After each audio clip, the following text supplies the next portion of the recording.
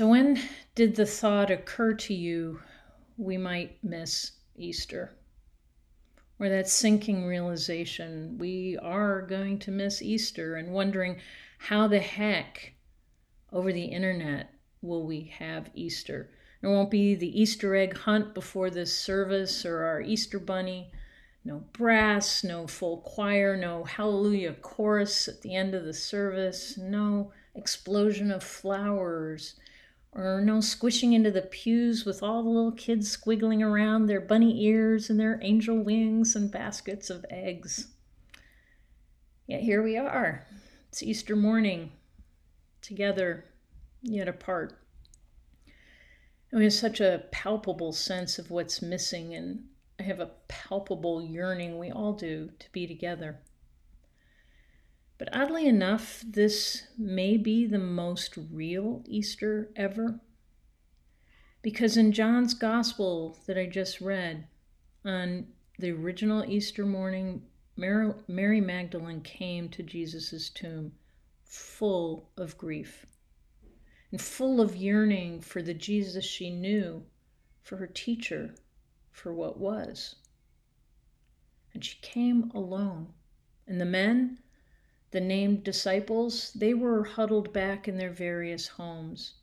They were filled with fear for their lives, and their lives threatened for being Jesus' followers. And their reality parallels our reality more than it may ever have in many of our lifetimes. Because usually when we celebrate Easter, we celebrate that fullness of Jesus' rising from the dead. We celebrate the empty tomb, but also those resurrection appearances and the ascension, and we know the whole story. But here we are closer to the scriptural experience of Easter morning, and we come to this day somewhat like Mary, discombobulated, longing for what was. So Mary, through her tears, she peeked inside the empty tomb. She peeked inside the grief. And in there, she sees two angels who ask, "Why are you weeping?" And she names how bereft she feels at not knowing where Jesus' body is and not being able to prepare it as it should be prepared. And then when she turns around, there's someone else there. She thinks this person is a gardener, and he also asks, "Why are you weeping?"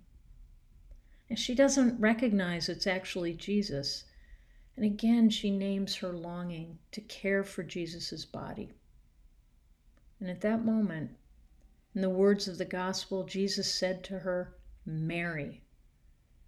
Jesus calls her by her name, and suddenly she recognizes that this seemingly unrecognizable person is actually Jesus, her teacher, the one she loves. And he tells her something I think we all need to hear as well. Don't hold on to me. He tells her there's more to come. Don't hold on to me as you know me. I am ascending to the Father.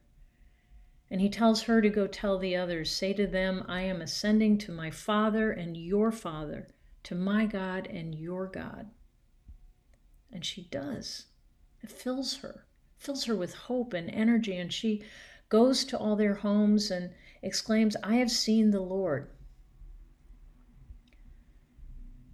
So with Mary on this realest of real Easter mornings, on this morning of physical separateness, this morning of the empty tomb and our empty church, Jesus is actually reaching into our tears to show us he has not died, but he lives. And just like he calls Mary by name, he calls all of us by name. And Jesus is telling us, regardless of worldly circumstances, that God cannot be defeated by any powers of this world. And the best news, he's with us in the here and now in ways we may not recognize. Luke's gospel tells of the disciples walking on the road to Emmaus after Jesus' death and not recognizing that a stranger who joins them is actually Jesus. And it isn't until they break bread together that the disciples recognize him. So we too often don't see God in our midst, even though God really is. Jesus does call us by name. Jesus does feed us. And we don't do anything to earn it. We just are who we are. In our joys and our sorrows, we name our truth to one another and to God, and God is there. So Easter's proclamation is that that God is in the world and calling us by our names, calling us intimately to our hearts through our tears. God is offering God's loving self to us and to all, offering the mercy and forgiveness and hope. So our due this Easter is simply to bear that hope, to share that hope, to let that hope freely given to all of us permeate our hearts. Let that hope fill us with energy to proclaim, like Mary Magdalene, I've seen the Lord. I know that divine love is not dead. I've seen God is alive. Jesus is here.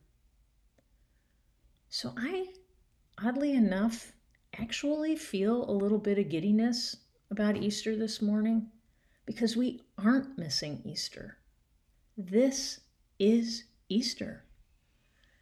And the last thing I expected online was to feel even a smidgen of Easter joy, yet here it is.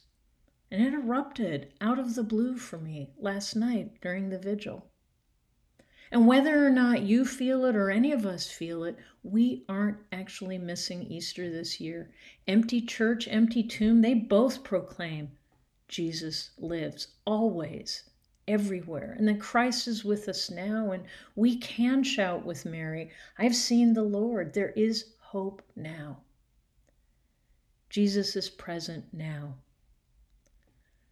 So in that odd giddiness last night, the night before Easter morn, these odd words came to me kind of like the night before Christmas, proclaiming Christ is risen on YouTube, on Facebook, on computers and TVs, in living rooms, dens, armchairs, and settees. Into hearts young and old, healthy and ailing, God reaches in and says, I'm alive, stop wailing. So rejoice one and all, let songs of joy ring, for God's love wins in the end. So hallelujah, let's sing. And let us begin this odd Easter morn to spread the good news, divine hope, born anew amidst all that's askew. Happy Easter, everybody. Amen.